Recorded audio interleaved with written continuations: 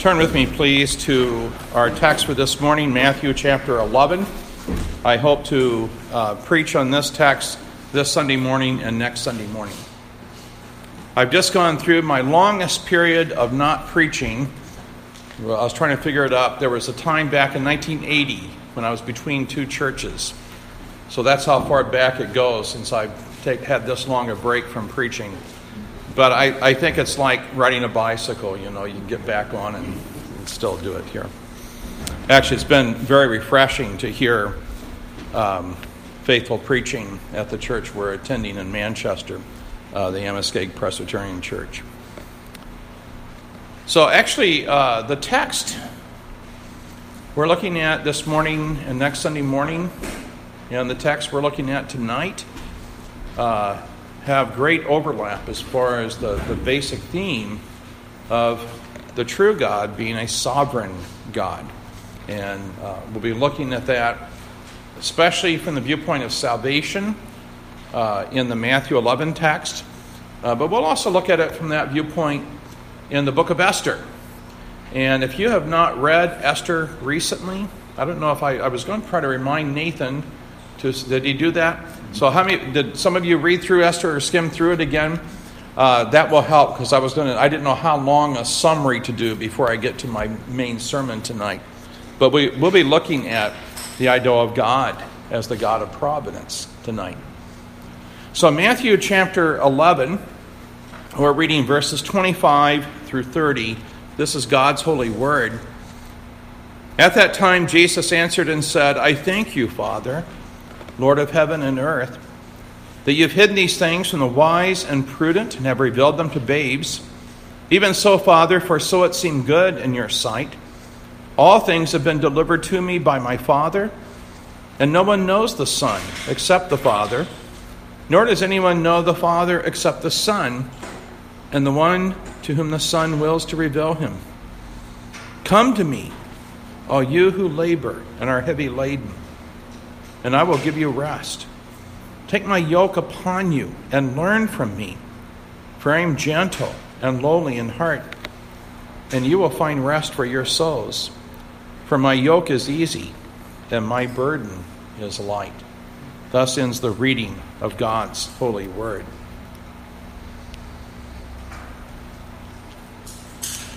Well, we come in this text to one of the thorniest problems in, we might call it biblical theology, the biblical truth that God gives to us. And that is the relationship between God's absolute control of all things, of all events, of all his creatures, and true moral responsibility of all rational creatures. And God made two kinds of rational creatures, the human race and the angelic race. And you don't become an angel when you die as a Christian. Angels are a different entity altogether. But from both angels and men, God has made it clear there is true moral responsibility. We are responsible for the choices we make. But God has always also said that his plan includes all that happens and all his creatures and all their actions, as the Westminster Confession words it. The Bible teaches that God is in absolute control. Think of Ephesians chapter 1, verse 11, where it says, God works all things according to the counsel of his own will. And I believe in the context there, if you don't allow that to mean all things in the broadest sense, I'm not sure a more limited use of that expression would really fit that context there. In the Old Testament, Proverbs 16:4 goes even so far as this: the Lord has made all things for himself, even the wicked for the day of judgment. It doesn't mean God made people wicked, but even the wicked are part of his eternal plan, because God never loses control, you see. All rational creatures, though, and this is the other side of the coin, are morally responsible for their sin. This is seen in the eternal punishment of the angels who fell with Lucifer. and of all mankind who in Adam and Eve fell, and particularly those who do not repent and believe the gospel. Matthew chapter 25, verse 41, Jesus speaks and he says, "Then he, the Son of Man, will also say to those in the left hand, 'Depart from me, you who are cursed, into the everlasting fire, prepared for the devil and his angels.'" And in verse 46, "And these will go away into everlasting punishment, but the righteous into eternal life." There's moral responsibility. There's an accountability to God on the day of judgment on the part of all angels, and I include there the fallen angels and all mankind. Those who believe the gospel do so by grace alone, as the Heavenly Father, by the Holy Spirit, draws them to his eternal Son. And this doctrine has been referred to as the doctrine of irresistible grace. And irresistible grace, that doctrine is never meant, that expression is used by the early Reformed Church, did not mean that you don't want to become a Christian and God makes you become one anyway. What it does mean is that God so works in the hearts of his elect that wild horses, at a certain point, wild horses can't, as the old saying goes, can't keep you from coming. You want to come. It's interesting that we only turn to Christ because of sovereign grace, and we never do a more free act up to that point in our life than when we turn to Christ. There's what looks like a paradox there. There's irony in that. When I finally become enslaved to the true God by the working of his grace and Spirit, I finally become free. I'm more free then than I've ever been in all my life as a sinner. John 6, verse 37. "All that the Father gives to me will come to me, and the one who comes to me I will by no means cast out." You know, if the Father gives us to the Son, we will come. But we do come. He doesn't say he will come for us or work in us like robots or automatons. We really do come when he works within us. Verse 44 of John 6, "No one can come to me unless the Father who sent me draws him, and I will raise him up at the last day." There's divine sovereignty. Or how about 1 Corinthians 1, 30 and 31, "But of God you are in Christ Jesus, who became for us wisdom from God and righteousness and sanctification and redemption, that as it is written, he who glories, let him glory in the Lord."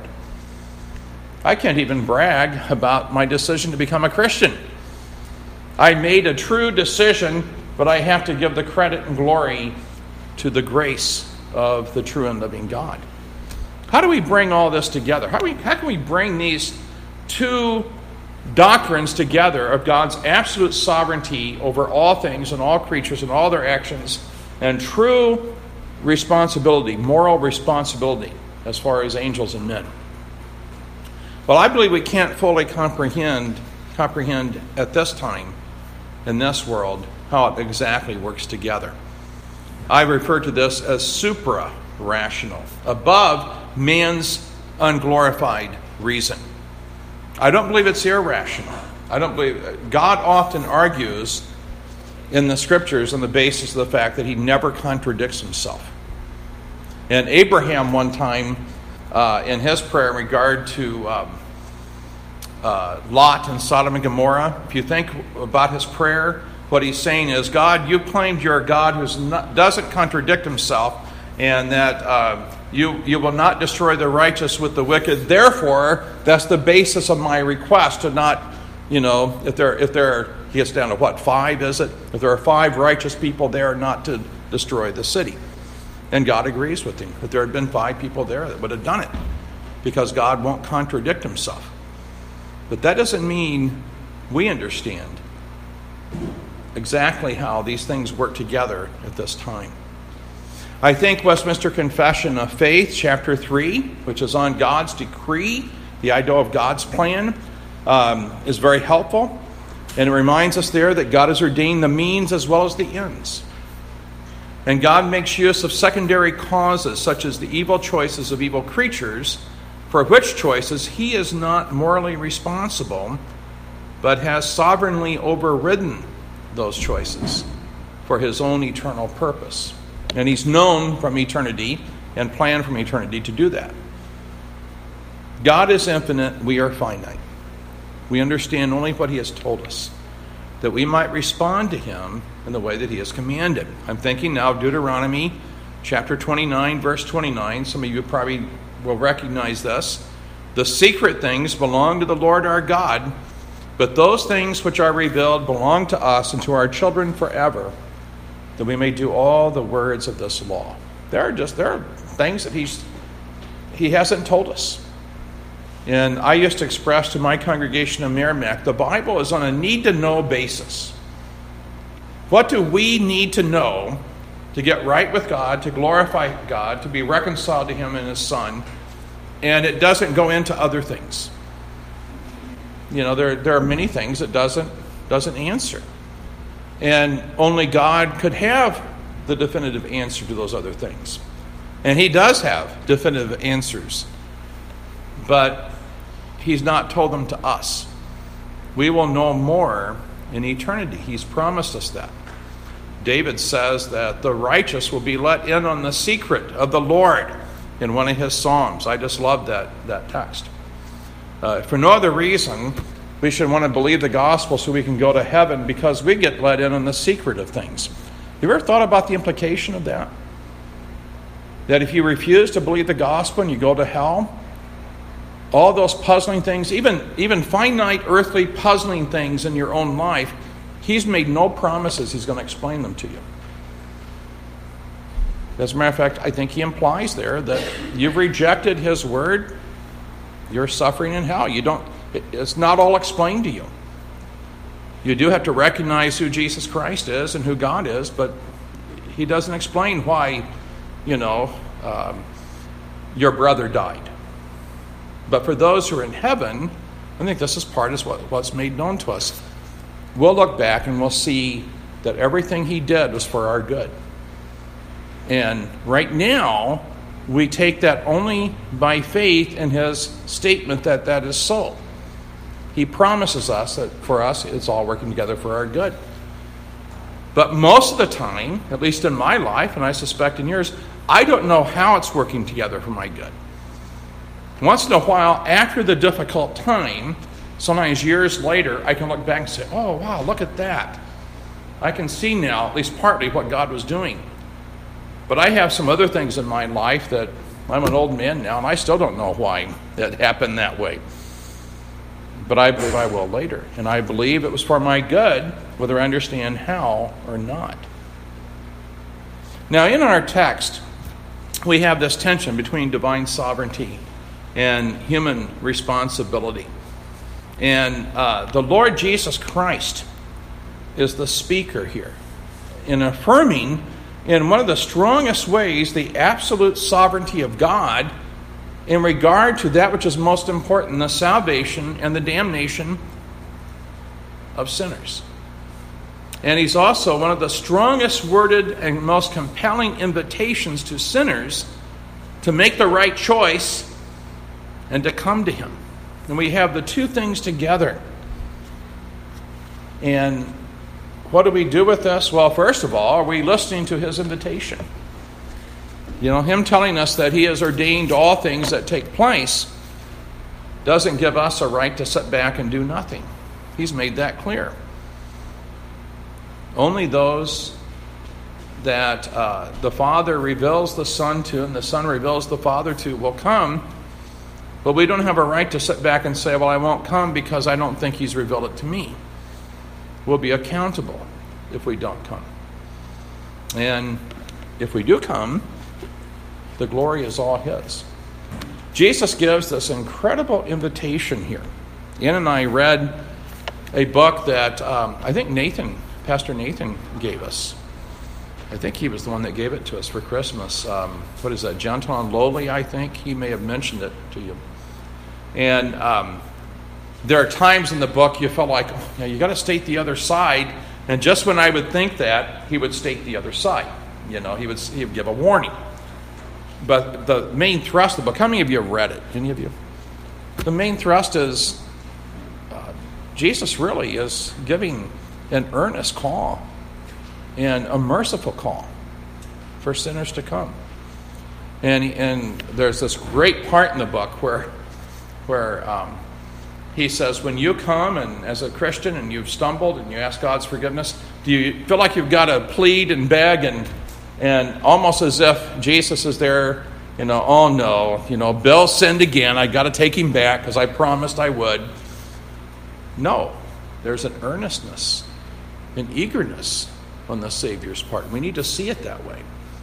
It's important to our self-consciousness as a Christian as far as our relationship with God as one who is in Christ, that we understand his eagerness to receive us and to pour out his love upon us again. Let me give you some background just real quickly in this chapter. In the first 16 verses of this chapter, John the Baptist, while in prison, goes through a time of confusion, and the people are confused regarding his ministry in person, and Jesus warns the people that they had better take seriously John's message and believe in him, in Jesus. That's really what John's message was. And then verses 17 through 19, and I find this interesting, the fickleness of Jesus' generation of Jews as far as their contradictory response to Jesus with their response to John. And I think this is a sort of prototype of all generations since. I've known people who do exactly what Jesus describes there. You have those people who complain about the austerity of God's holy law. God puts us in a straitjacket. And at the same time, they complain about how easy it is for horrible sinners to get right with God by believing the gospel. He says there's a contradiction there, isn't there? And both sides of that flow from a legalistic heart. My legalism, I think, well, I'm okay. You're not okay, but I'm okay. God ought to receive me. I don't know about you. And then we also complain because God is merciful. And that's legalism there. And that's how Jesus deals with that. And then in verses 20 through 24, he's continuing with this idea of unbelief, and he says, there were those places he did the most miracles, and they have the most accountability. Here we're to that idea of human responsibility again.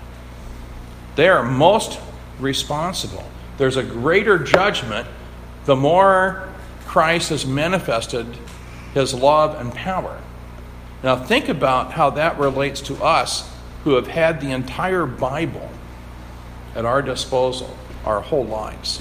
How accountable we are to God and to come to Jesus Christ and to give our lives to him. So that's the background here. It's unbelief contrasted with true faith. And if God is in control, why are so many unbelievers? And how can God not be blamed for their unbelief if he's in control? And that's where we come to verses 25 through 30.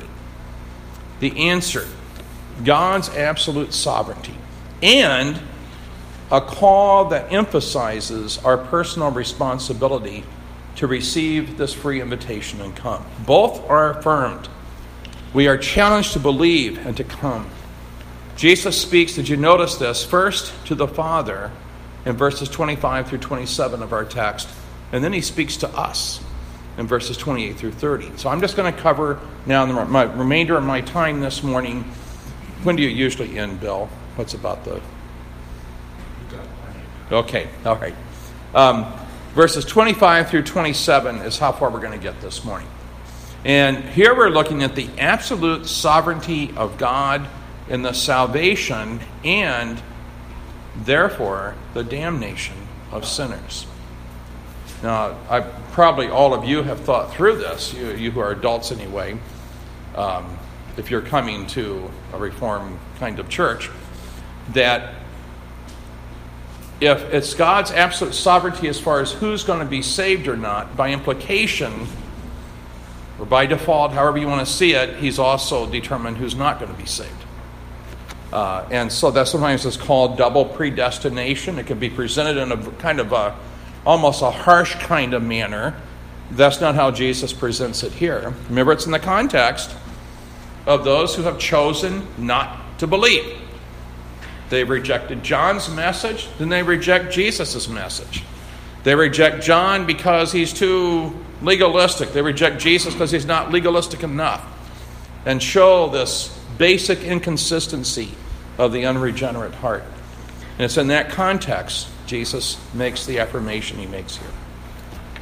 Now, if you look at verses 25 through 27, how could Jesus have stated the idea of God's sovereignty in our salvation in any stronger terms or more clearly? No one knows the Son except the Father. No one knows the Father except the Son and the one to whom the Son wills to reveal him. That's really strong. That's a very strong statement. Why are so many Christians afraid to take Jesus at his word here? Because many of them are. I think true Christians struggle with this. They're afraid, I think, to trust in God's goodness beyond what we have the ability to understand at this time. You'll find that there's more. This isn't the only tension, you might say, in biblical theology. I believe that God is one eternal God and three eternal persons. That he is eternally one in one sense as the essence, and he's eternally three as persons. And I don't know how that works, but I believe it because I believe the Bible teaches it. You have both truths there, and all you can do is hold on to both of them. And I don't understand what I like to think of as the mechanics of it. How does it actually function? And the same thing with the person of Jesus. I believe he's truly God, God of God, as the old creed put it. And he became true man without sin, truly man of men. And he's only one person. It's not a split personality. It's not, it's not half God, half man. These were all old heresies the church dispelled early on. I don't know how it works. I don't know the mechanics of the incarnation, but I believe it. I based my whole eternal life on the truth of it. And what you will find is if you go to an extreme in one of these areas where there's this tension that we don't understand, if you try to make it completely understandable, you'll fall off into false doctrine. You'll begin to neglect one side of the coin or the other. And that's where Jehovah's Witnesses and some of these other groups come from. They deny Christ's deity. They stress his humanity. Believe it or not, in the early church, it was the other way around. There were many who believed he was truly divine, but they couldn't, because of certain kinds of Greek philosophy, certain kinds of dualism, they had a hard time believing that he could be God and man. To become a man was like a nasty thing for God to do, so they couldn't. So they taught he just appeared to be a man. And so they had the opposite problem. These people who said he was God but didn't become a true man.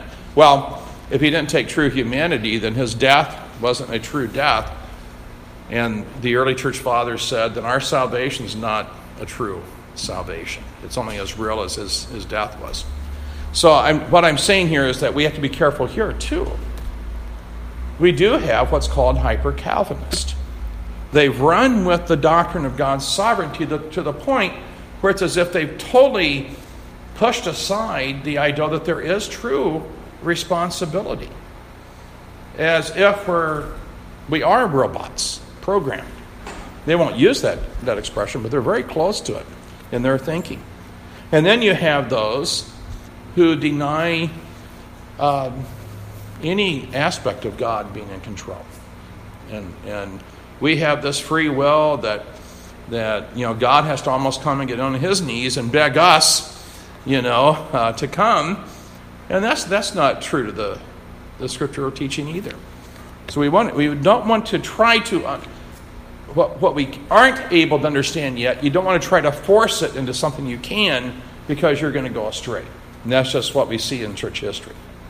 So what are we told here? Verse 25, God receives all the glory for the salvation of those who are saved. and he's also eternally glorified in the damnation of those who are not saved. Verse 25, I thank you, Father, Lord of heaven and earth, that you've hidden these things from the wise and prudent and have revealed them to babes. Let's think about those babes first, those who are saved. The Father, the Lord of heaven and earth, has revealed these things to certain people as if teaching babies. That's what it's saying. Now, this is part of the proof that God is God and Lord over all. He is glorified in the salvation of those who are converted by grace. Romans 9, verse 15 and verse 23, God says to Moses, I will have mercy on whomever I will have mercy, and I will have compassion on whomever I will have compassion, and that he might make known the riches of his glory on the vessels of mercy, which he had prepared beforehand for glory. In that whole context, God's sovereignty in our salvation glorifies him as the true God and magnifies his grace. For that, you could also read that opening first half of Ephesians chapter 1, where he talks about the Father, the Son, and the Spirit, and each of those sections ends with to the glory of his grace, because he has saved us by the glory of his grace, or to the glory of his grace. So he's talking about God having mercy on some. And it says that God revealed. And he reveals by the Holy Spirit using the preaching of the gospel. That's how God opens up our hearts to Christ. 2 Corinthians chapter 4, verses 5 through 7, Paul says, and the we here is, in the context is talking about the ministers of the gospel that preach the gospel. He says, for we do not preach ourselves, but Christ Jesus the Lord, and ourselves your bondservants for Jesus' sake. For it is the God who commanded light to shine out of darkness. A reference back to Genesis 1, right? The God who commanded light to shine out of darkness, who has shone in our hearts to give the light of the knowledge of the glory of God in the face of Jesus Christ.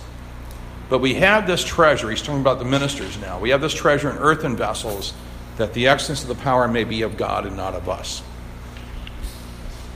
This is an incredible text here.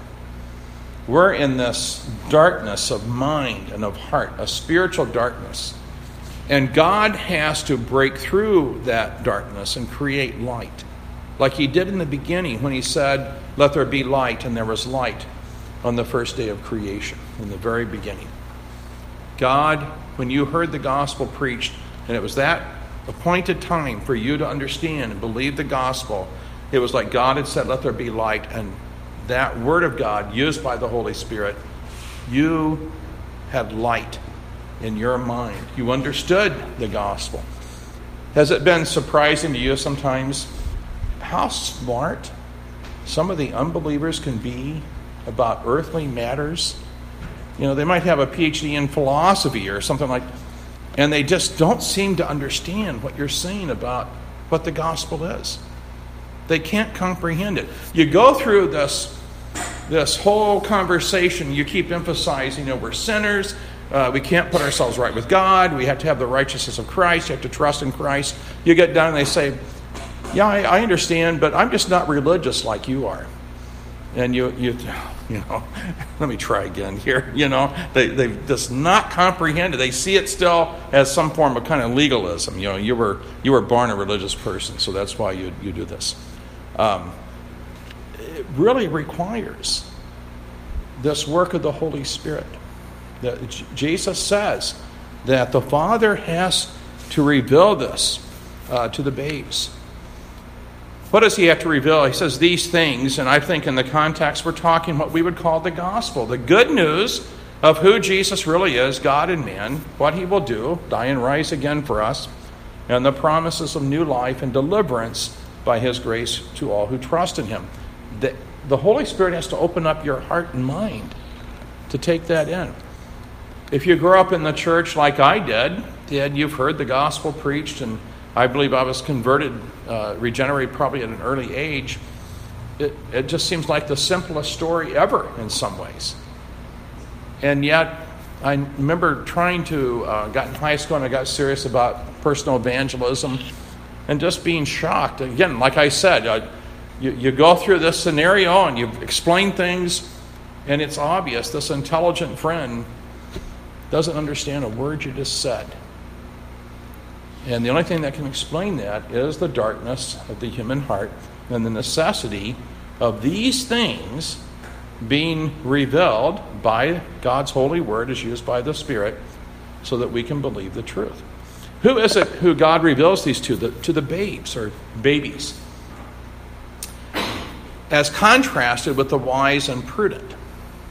That is, those who think they are wise and prudent. The babes are those who come as little children speaking spiritually. Jesus said we have to become what? Like a little child to enter the kingdom of God. And by the way, this text is telling us we can't make ourselves the kind of little child he's talking about. This is a work of the Holy Spirit to humble us. And that's what we're looking at. Humility before God and before one another. This is why it'd be interesting. I said, how many of you got converted after some great failure in your life, that whether others saw it as a great failure, you felt like you had really tripped like you'd never had before as far as morality. Because most congregations I've known, there have always been a handful of people that they had to stumble into some sin they never thought they would commit. Now, I grew up in the Bible Belt. Maybe that's part of it. You grew up thinking you were good, you were in the Bible Belt, and then maybe you tell a lie. I mean, I've known people that had been raised in the Bible Belt, and they thought lying was one of the worst sins, and it is. And then they'd fall into a lie, and the Holy Spirit would use that to show them that they were sinners. They had convinced themselves they weren't really that bad until they did something that they had never thought they would do, and that they condemned in others. And that's the babes here. It's humility, confessing our sinful weakness and inability, trusting the one who can fix all the problems, a willingness to submit to his direction and repent and believe. I was thinking, about becoming like a little child. I have this memory. I was probably, I think, 4 years old. We were living in a farmhouse in Illinois, and I'd gotten one of those really deep splinters into my finger. And of course, it was hurting, and I was crying. And my mom and dad had me before the bathroom sink, and they were working on trying to get it out.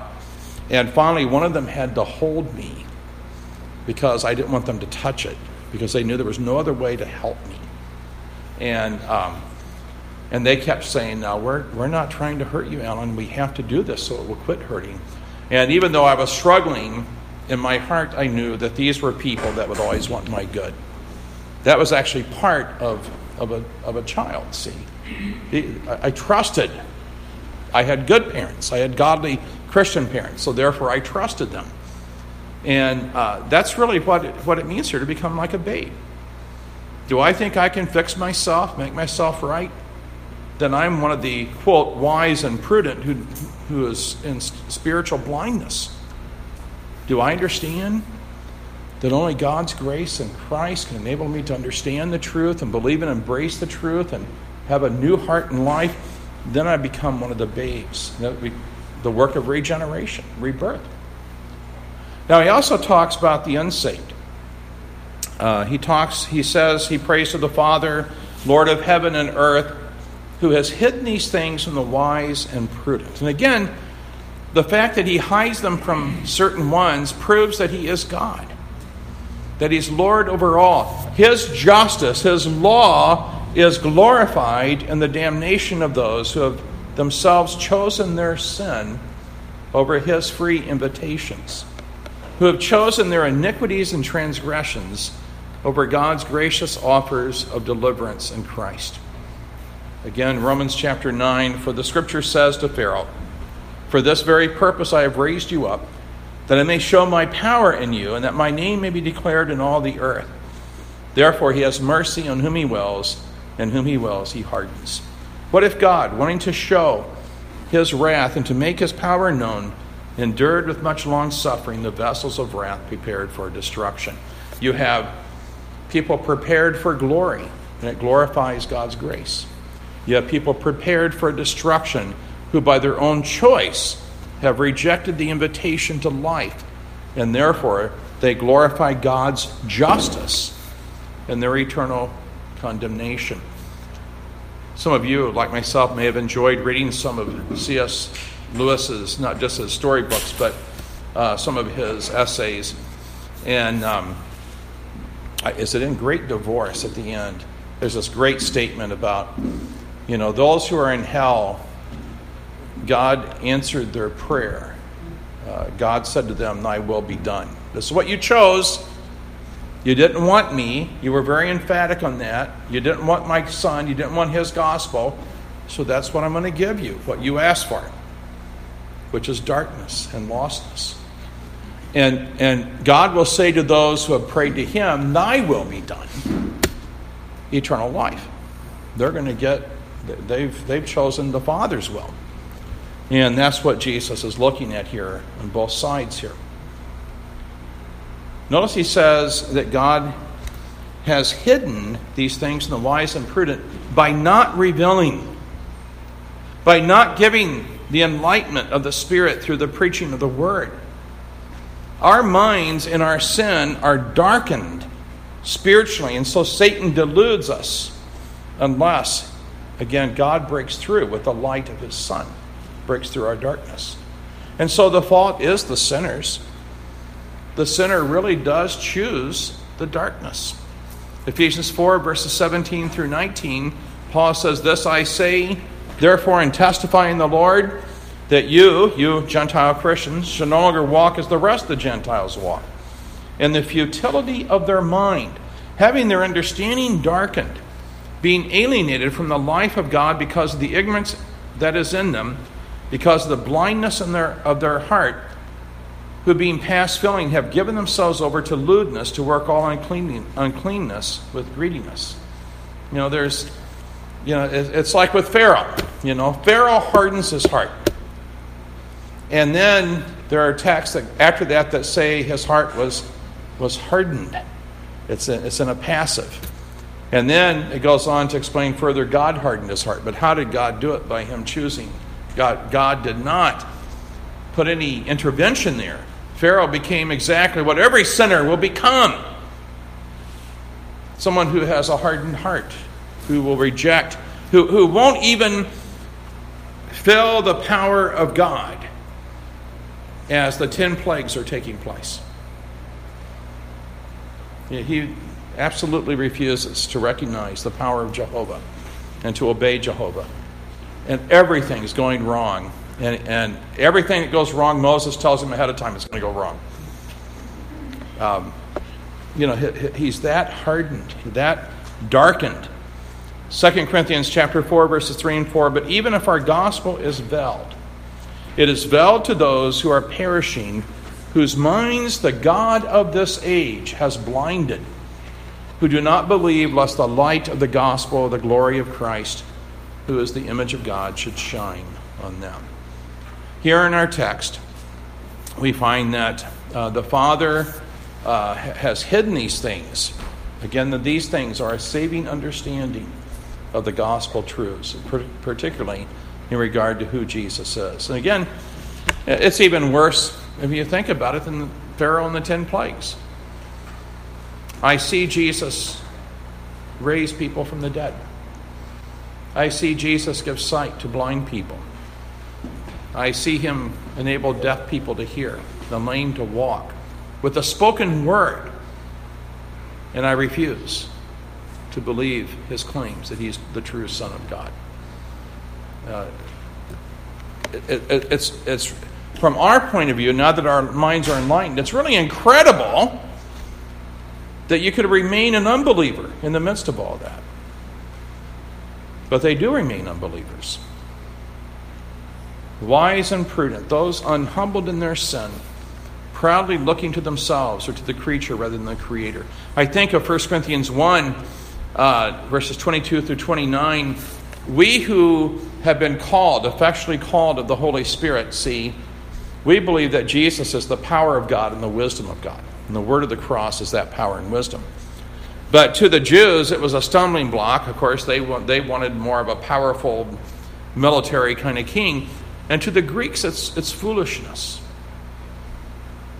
This incredible story of God loving us and his Son coming and dying for us is foolishness. There was a series, I forget which one it was, that Martin Lloyd-Jones did back when he was at Westminster Chapel in London in the 20th century. And there was a point there, he had summarized the gospel, and he says, why do some of you have problems with that? You know, that God is willing to forgive sinners, that God has sent his Son to die for sinners, and yet some of you act as if God's insulting you.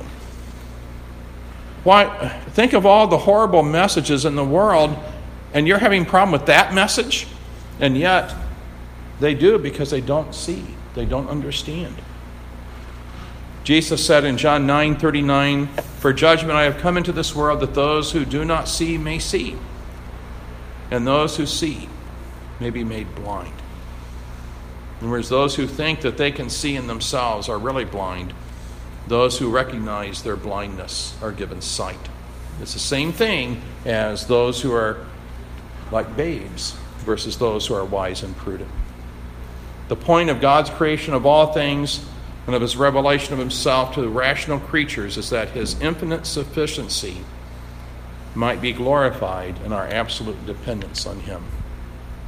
Before our fall into sin, we absolutely needed our Creator, just as creatures, unfallen creatures. We needed him. When Eve refused and Adam refused to obey God's command, they were saying they could do it the way the devil was telling them to do it instead of God's way. They quit depending on God's sufficiency. And if that's true as far as creatures, Creator, think of sinners and Redeemer. If we needed him before we fell into sin, how much more so do we need him now when he comes to us by his grace? That's a summary of Jonathan Edwards' sermon. He goes a lot longer than that. God glorified in man's dependence. One of the best extra biblical pieces of writing I ever read. You can find it online. God glorified in man's dependence. And it's from Romans chapter 9. The impenitent, ungodly people prove that God is God negatively, because by turning away from him, they suffer forever. And those whom the Spirit humbles and converts by his grace prove it positively that God is God. Because it's only by totally depending on him and what he says in the gospel that they enjoy glory forever. But all creation is going to demonstrate God's greatness one way or another. That's the irony. Those who reject the gospel and don't want to give God any credit or due, they're still going to have to for all eternity. All creatures are going to magnify him one way or another at the end. Well, verse 26 of our text, "Even so, Father, for so it seemed good in your sight." The omniscient, infinitely good and truthful God affirms the rightness of all this about his divine sovereignty.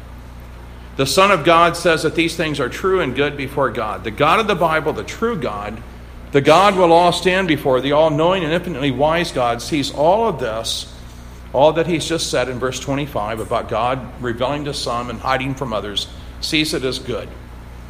And we need to trust him and accept these difficult matters as good.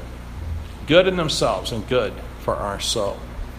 And then verse 27, "All things have been delivered to me by my Father, and no one knows the Son except the Father, nor does anyone know the Father except the Son, and the one to whom the Son wills to reveal him." God has committed the working out of all of this to his Son. Everything is delivered or entrusted to the Son, all authority to carry out this great eternal plan of redemption. No one is knowing the Son except the Father, and no one knows the Father except the Son.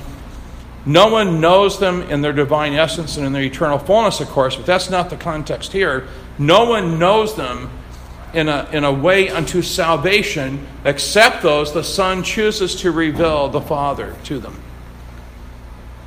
And in revealing the Father to them, he's revealing who he really is. For he alone for the Father alone knows the essence of who Jesus is. And actually, this is part of the whole theme of the Gospel of John. You could say that verse 27 is a good summary of the Gospel of John. You know, the Gospel of John emphasizes God's sovereignty. And all, actually, you're familiar with the expression, the 5 points of Calvinism. You can find them all taught very clearly in the Gospel of John.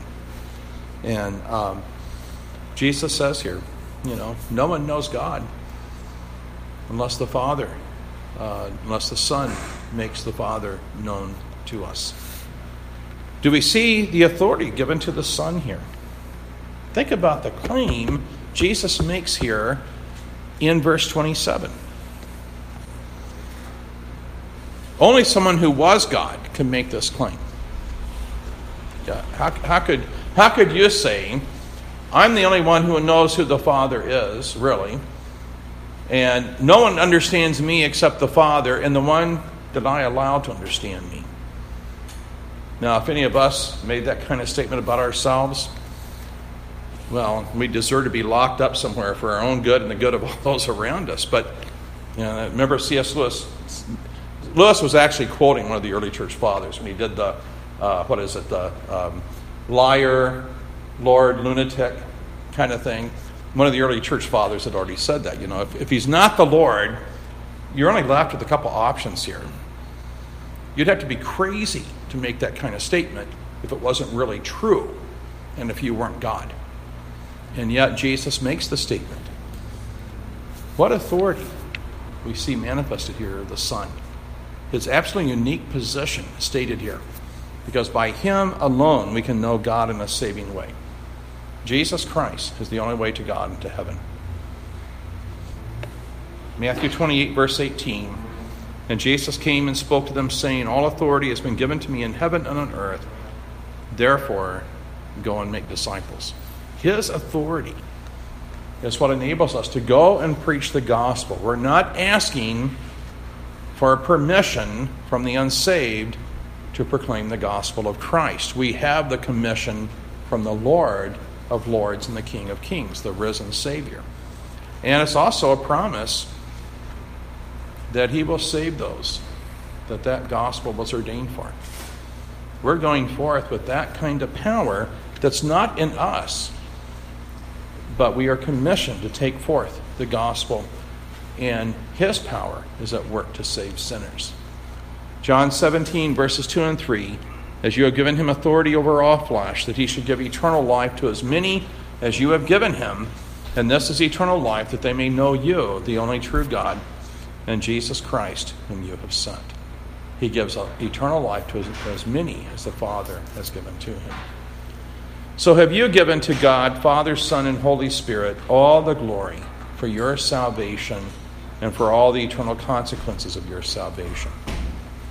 Do you give God the glory and God alone for the assurance you have of heaven in Jesus Christ, your Lord and Savior? The bottom line purpose of your eternal deliverance from sin and hell is God's glory. Our absolute dependence on him, who alone is truly sufficient, is seen in our salvation by his sovereign grace alone. Do we see this? And if so, understand that there are certain perks that come with this great doctrine of salvation being in every way from the Lord himself. And I'm going to deal with this more next week. Comfort in our times of failure. If you believe God is absolutely sovereign in your salvation, there's such comfort in your times of stumbling or failure. Encouragement in our times of affliction. And motivation to live a holy life. The irony is that you can stay motivated longer and better from a principle of sovereign grace than you can from any amount of legalism. Legalism can only motivate you for a few minutes, and then it leads to despair. But the gospel of grace actually motivates me to keep on keeping on, because it's not up to me in the end. And therefore, knowing that he's going to continue and complete what he began motivates me to use the means of grace and to grow in holiness. Well, let's